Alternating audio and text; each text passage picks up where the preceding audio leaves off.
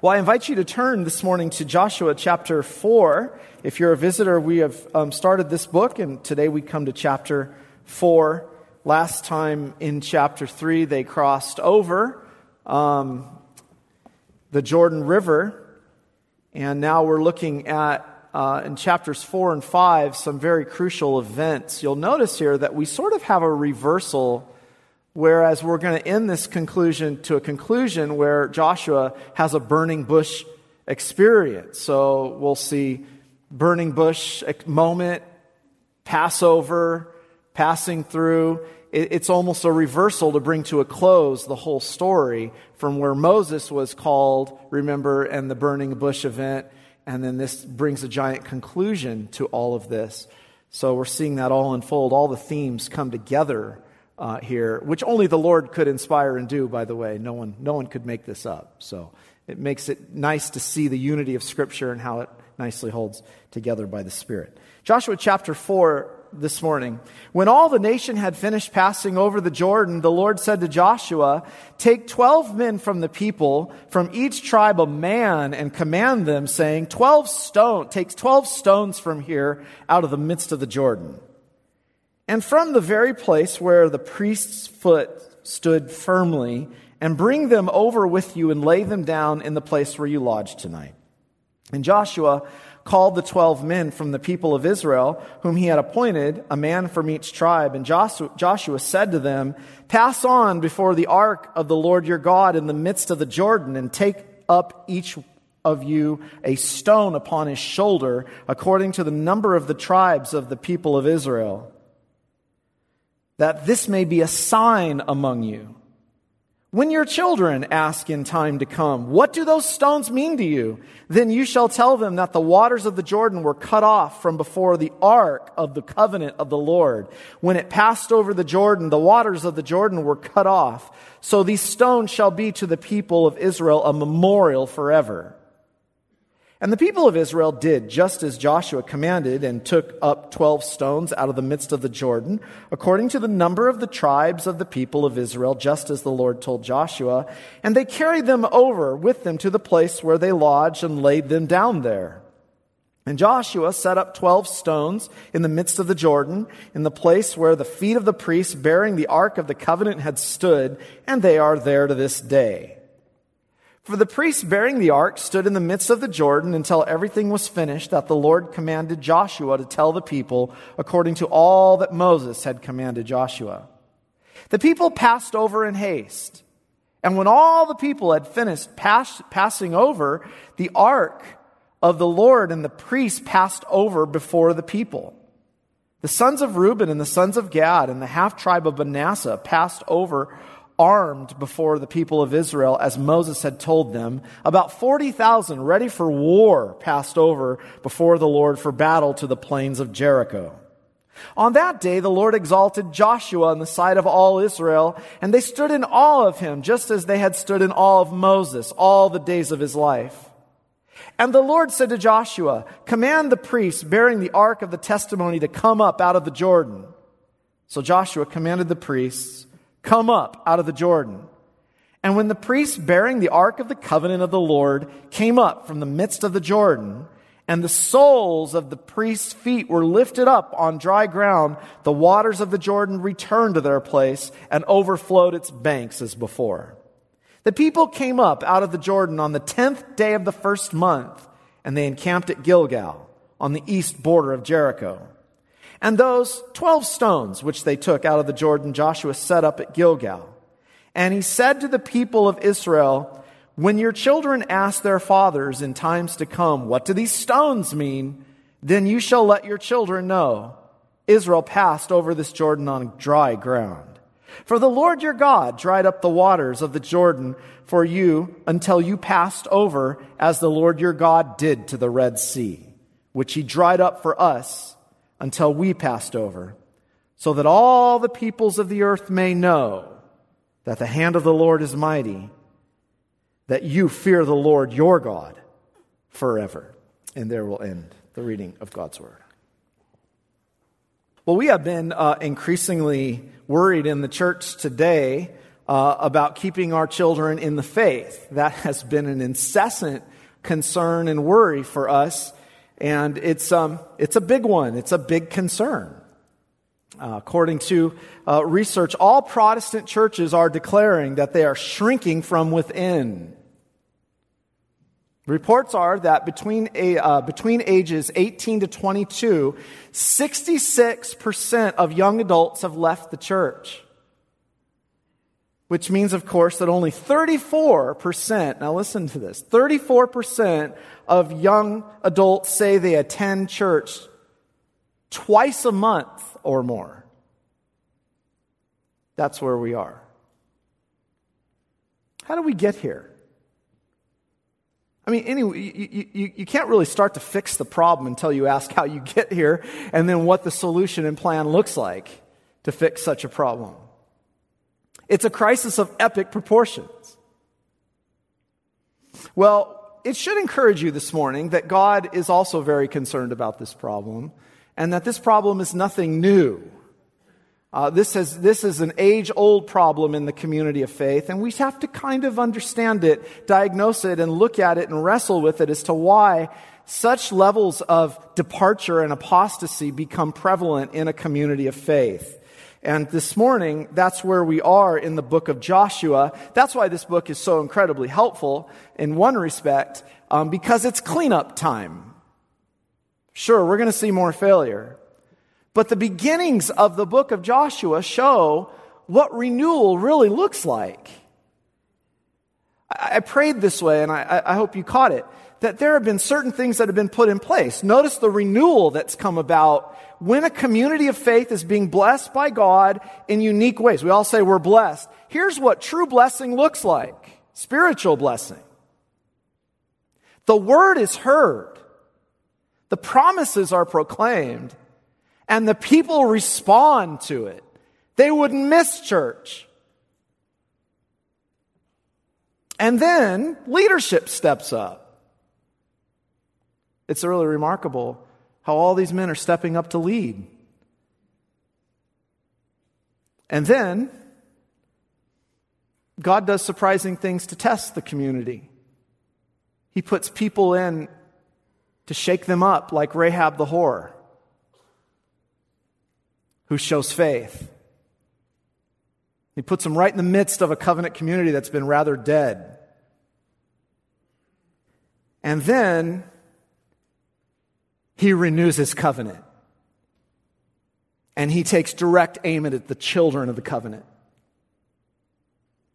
That parents would start taking that seriously again, the sign and the instruction, which usually dumped in times of departure. So that's where we've been. This is what we're seeing in Joshua unfold before us. And now we come to this really great moment of the children being addressed. God's emphasis in 4 and 5 on the children of the covenant. And this morning, I believe we come to one of the great answers of the dilemma of our day. There's nothing new under the sun, and it's the same sort of solution that has always been given. And it kind of overwhelmed me in this particular chapter, if you notice, how much attention God gives to the children. God loves our children. Do we love our children? What does that look like? And this is what we see, because in the next section, we're going to have a great circumcision take place of all of the new generation, whom the former generation didn't even care to administer the sign. So here we are this morning. The question of spiritual commitment and the state of the people is before us. And God is beginning to rectify and solve this great problem in the covenant community. It's really beautiful. I love studying this because it really is a help to us to wake up people. And this is what is set. God is calling Israel today to one, and this is the big theme that is sort of interwoven through this great passage, to great remembrance of his works. He's calling Israel to great remembrance of his works, which really is a call to faith here on the part of the Lord to the people. But it's a crucial covenant responsibility that is being emphasized. It's a covenantal responsibility, an important one. And that's what we see here, that God cared very much that the future generations would be preserved in the faith. It's a beautiful thing. God cared very much that the future generations would be preserved in the faith. And in this way, God was putting something in place to keep them in love and in trust of the Lord. So I want you to notice this morning, if you're those who are inclined to take notes, you're going to notice that a memorial is established. And then you're going to see here that a memorial is called to be celebrated and understood. And then it is something that we'll end with that was meant and intended to be a memorial forever. So these are important themes that are woven into this section. You remember this wonderful scene. Israel has crossed over the Jordan. We had the sort of quick narrative of that, and now we look at the actual coming back to it, the details as they cross through. They've entered now the promised land. This is a long time in coming. This is the fulfillment of the promise that was made all the way back to Abraham. Remember back in Genesis chapter 15 when the covenant was cut. I'm going to give your people inheritance in the land. And the events that coincide with the crossing are some of the most important for us to understand how faith is preserved for future generations. In verse 1, we read that all the nation had finished crossing over the Jordan, and the Lord said to Joshua, "Take 12 men from the people, from each tribe a man, and command them, saying, 'Take 12 stones out of here, of the midst of the Jordan, from the very place where the priest's feet firmly stood, and bring them over with you and lay them down in the place where you lodge tonight.'" These must have been strong men. Who are the strong men among us? How much weight could you pick up and carry a big stone out of the Jordan? Did you get 100 pounds on your shoulder? The strongest men of Israel come among them. They are selected, and they go in the midst of the Jordan, and they pick up boulders. And these stones were intended to be set up forever. Notice there, they are still there to this day, it says, so that the people would have a constant memorial of the deliverance. Now, it's really powerful that God cares to give us memorials. It's a big theme in Scripture. Verse 6 says very plainly, this is a sign for you that you are always to see and that you are to look at and to understand and believe something. And what is it? Well, here it is. He says it. When your children come in time and ask, what do these stones mean to you? The parents are to say to their children, you shall tell them that the waters of the Jordan were cut off from before the ark of the Lord when it passed over the Jordan. The waters of the Jordan were cut off. So these stones shall be to the people a memorial forever. And notice what they were to say. The waters were split before the ark. In other words, parents, you tell your children God came down and God walked with us through the Jordan. And His presence was with us the whole way. And Him being a God who is near to His people, God who's always dwelled with us, as soon as the priest's foot touched the water went straight back because the presence of the Lord was with us. And He delivered us. And He fulfilled His promise. Now, this is important. The new generation had just witnessed the waters cut off, God going in their midst. And then, in the next breath, what is the next thing that happens? This figure named Yeshua rises up among them as a warrior to lead Israel to receive the land. All kinds of things are happening here. What's God concerned with? Remembering, beloved. Remembering. How do you forget? That's sort of the question you have to ask. How do you forget this? This was always Israel's great problem. Psalm 78. But they soon forgot His works. How? Psalm 106:13. They soon forgot his works. They did not wait for his counsel. Psalm 78. They forgot his works and the wonders he had shown them. Those are remarkable statements. The very generation, now think about this. The very generation that saw the Red Sea split forgot. And every time they forgot his works, it was when some hardship or test of their faith came upon them and they couldn't see the deliverance at the present.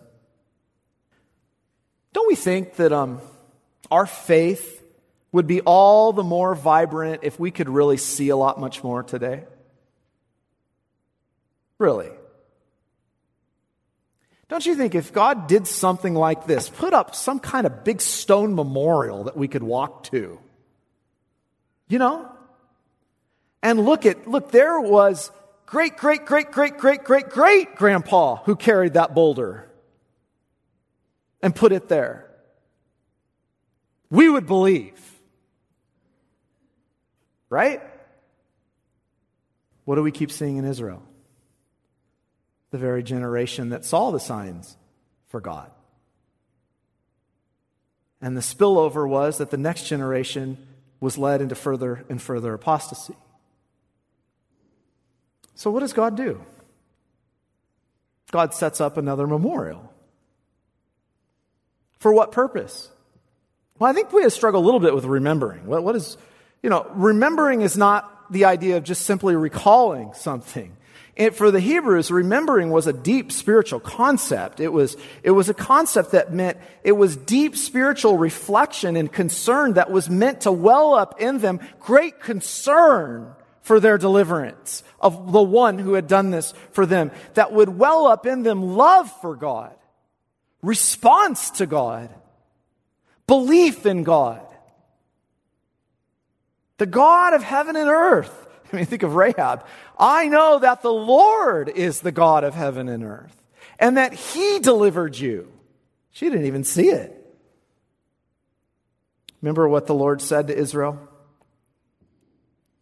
He gave a call.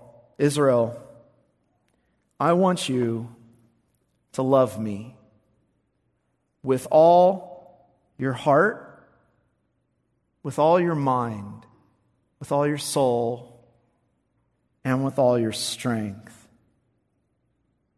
When he said that, you know what happened right after? You know what he said right after that? You shall diligently teach this to your children. My word shall be in your hearts. Teach your children this when you sit in your house, and when you walk by the way, and when you lie down at night, and when you get up in the mornings. There's your pattern. Because He's giving you the land. So I want you to worship Him and serve Him only. You're going to get plagued with all kinds of things to pull you away from this, all other false gods. Now you'll notice the timing here for a minute. This was in direct connection with the Passover. The Lord had said the same thing to the previous generations. Now, the reason they forgot is because they did not take the memorial that God had set up and deeply by faith embrace it and reflect on its meaning so as to change them and follow in life by faith. They didn't do that with the memorial. And the consequence was seen in that generation. Now we're getting to the heart of the problem of the first generation coming out. The consequence was seen, lo and behold, in their children. Here they are, not circumcised, not trained. And who's getting them? God is. This is such an important point. This is really an important point. We can be of Israel and have seen great things, but have not appropriated the memorial that God has set up.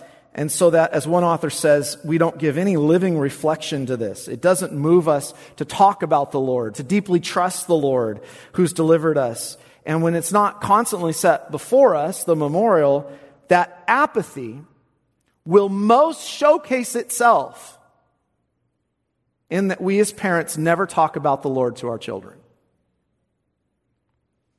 and we never talk about his love, and we do not talk about his gospel. We have no living reflection on this, no remembering, embracing it, and thus we're not passing on the faith. Now hear me, I'm not saying there's an automatic connection here that parents could do really well in this and their children could rebel. There's not an automatic in this. What I'm saying is that in general, this is the rule. That those children who respond to the gospel in this life, and we're not just trying to create nice kids. We're not just trying to create respectful kids. We're trying to lead our children to faith. What we generally see is, in those children who respond to the gospel, is that witness began in the home. And that there was deep commitment and faith by parents to lead their children to the memorial and the worship of the Lord. Not just nice children, it's not what we're after. Yes, you can pass on generational apathy. You can pass on generational deadness, indifference to all this, because that's what's been taught. And remembrance means nothing. Only following the tradition of the fathers is what matters. The Lord cares about this. That's what's so encouraging here. There's really good news here. The Lord is recovering. And how is he doing it? The Lord wanted not a pilgrimage to stones every year, as helpful as that might have been, but for the parents in their homes to say to their children, "Children, the Lord is with us. He's always been with us. This really happened. He delivered us and our fathers and our people. And you have a Passover to declare it." And I think what Joshua does now is present upon them the meaning. What exactly are they celebrating? What are they thinking about? The big section break here is seen in that the first 14 verses present the crossing from outside the land, but the second section presents it from the side of the deliverance. So they could look back and see what? What were they looking back and seeing? Look at verse 15. And Joshua said to Moses, and Joshua said, "Command the priests." And the Lord said, let me look back at that. I think I wrote that down in my notes wrong. I don't want to say. And the Lord said to Joshua, how could Joshua say something to Moses? I don't know how that's possible right now because Moses is dead, so I apologize. And the Lord said to Joshua, "Command the priests bearing the ark of the testimony to come up out of the Jordan." So they came up, and notice, when the priests bearing the ark, when their soles of the priests' feet touched the dry land, the waters of the Jordan returned to their place as before. What an awesome sight. You notice in verse 19, they came out of the Jordan on the 10th day of the first month. You know what month that is? Nisan. It's directly in correspondence with the Passover that's celebrated in chapter 5, right in the next section. It's all together. And the connection was the same time that God had delivered Israel out of Egypt and instituted the Passover. It's the same correlation of month and day. And then what happens? Notice verse 14. On that day the Lord exalted Joshua in the sight of all of Israel, and they stood in awe of him, just as they had stood in awe of Moses. And then it says they encamped at Gilgal. Gilgal means in Hebrew to roll away. To roll away. So, I want you to teach your children the meaning of this. What is the meaning? Again, this is why what we're trying to do in the faith is not just what we say have an intellectual understanding, just intellectual acquiescence, just an acceptance of it, but to know what we believe and to understand what we believe and what it means. So put it together. The Lord brought them through the waters of judgment safely. The greatest enemy of death had been defeated already, their mightiest foe. That's why there's so much attention to these water passings. And before their eyes, God was cutting off the waters, and Yeshua rose up and walked before them in fame right next to the ark. You kidding? They fell down in awe of Yeshua. And the place they camped means rolled away.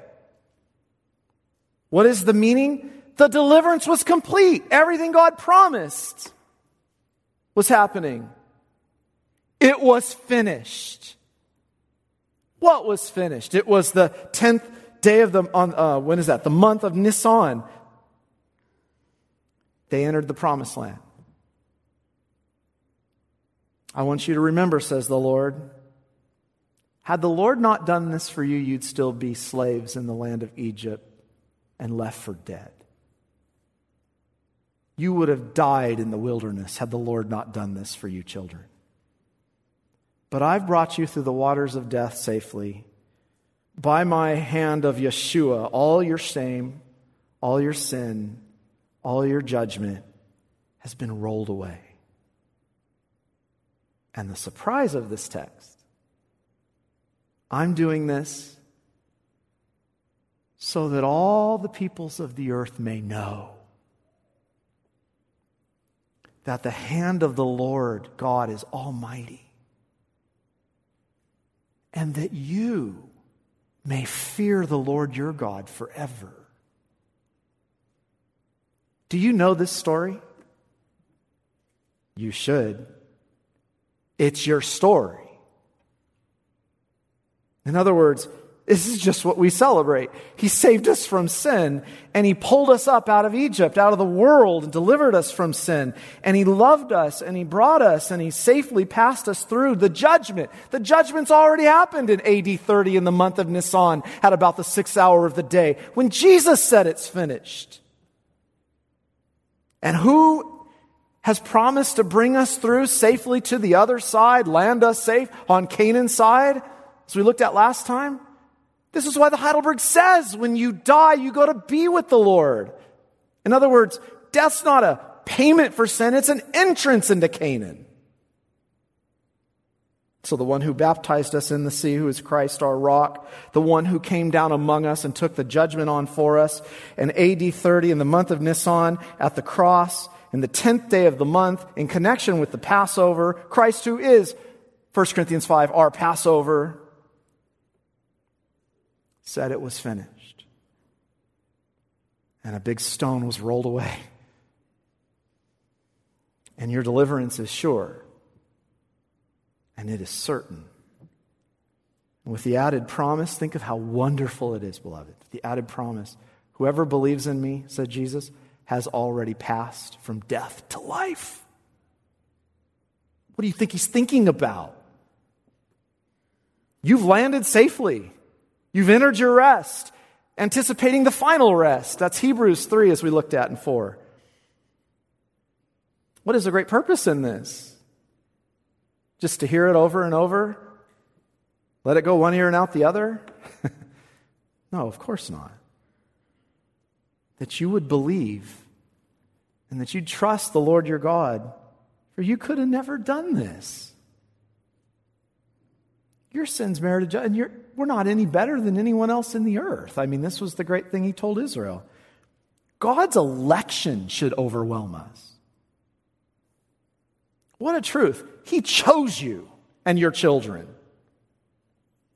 If you're ever looking for a good little devotional, I know people are always looking for them. The Daily Readings by J.C. Ryle, somebody put together out of the 4 Gospels. It's phenomenal. I was reading the other day, we're going through it as a family. Listen to this. Election is a truth which should call forth praise and thanksgiving from all Christians. Except God had chosen and called them, they would never have chosen and called on Him. Except He had chosen them of His own good pleasure, without respect to any goodness that's theirs, they would have never been anything in them to make them worthy of this choice. The worldly and carnal-minded man may rail at the doctrine of election. The false professor may abuse it. But the believer who knows his own heart will ever bless God for his election. He will confess that without election, there would have been no salvation. Remember, I chose you and your children. I didn't have to do that. I did it because I chose to do so. And I have purposes. Number one, that the world may know. Who said that? The glory that you have given me, I've given to them.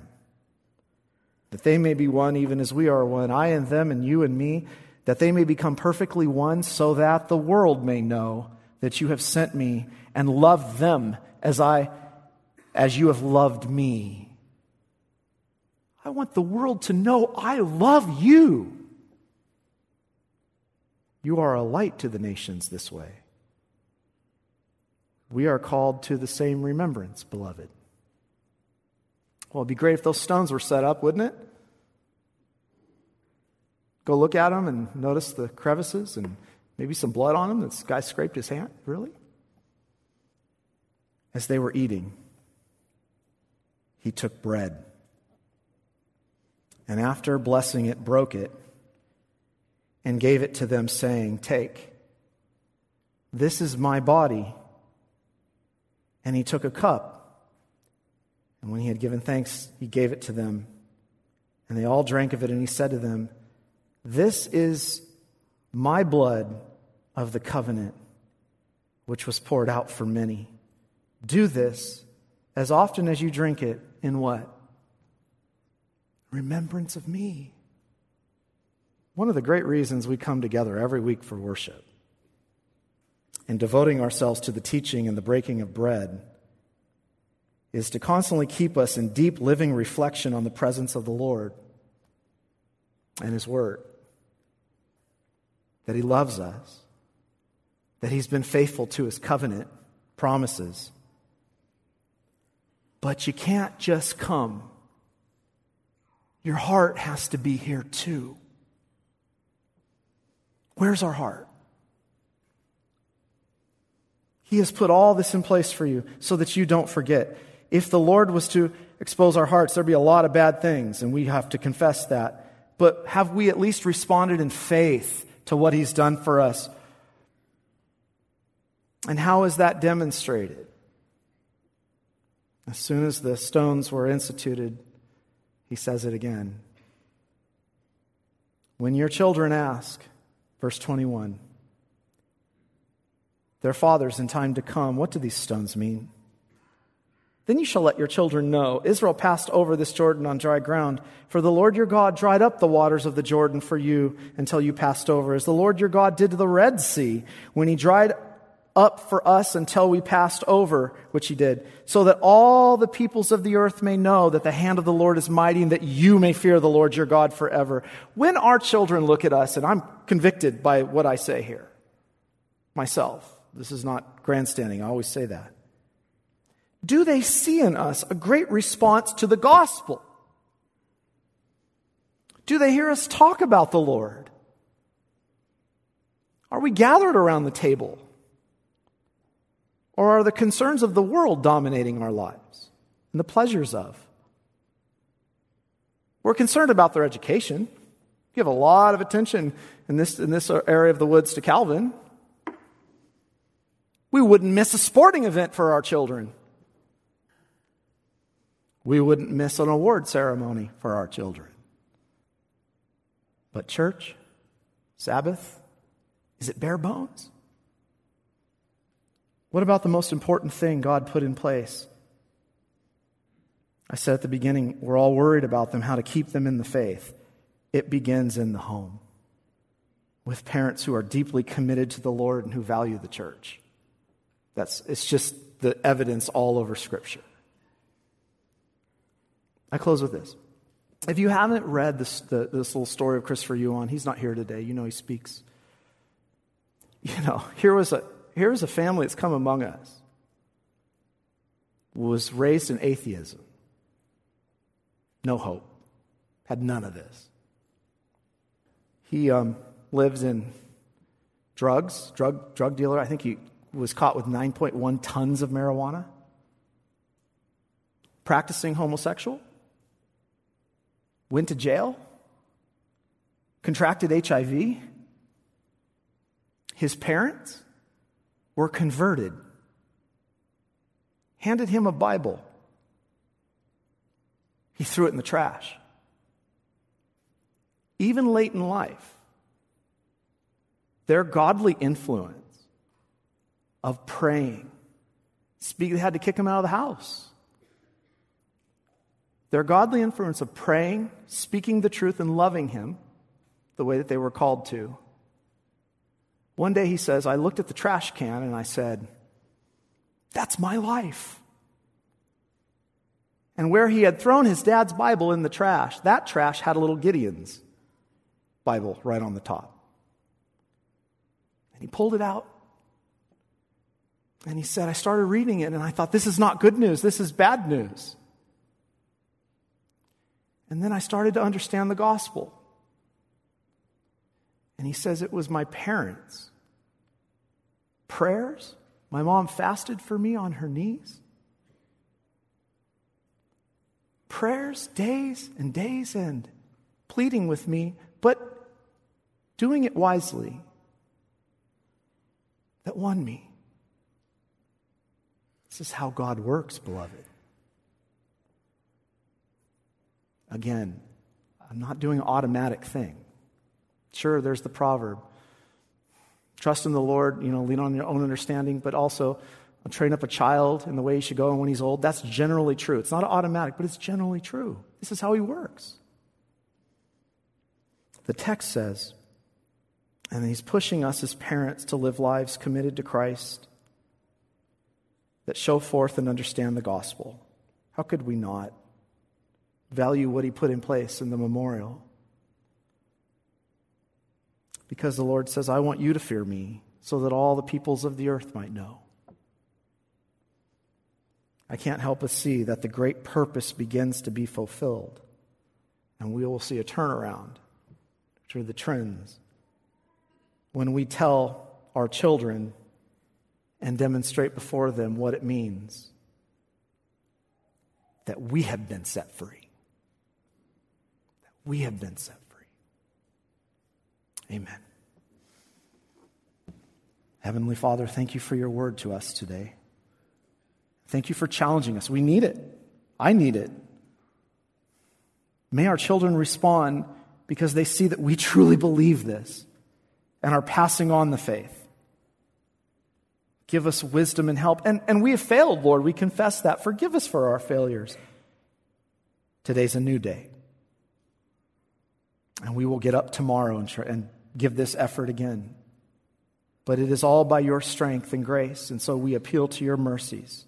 Raise up a generation that fears you, trusts you, believes you, and turn things, Lord, to you again in our day. We appeal to this. We need your help. We need your spirit. We need life. Wake us up out of slumber and turn our hearts back to you in faith, in trust, and in love. In Jesus' name we pray. Amen.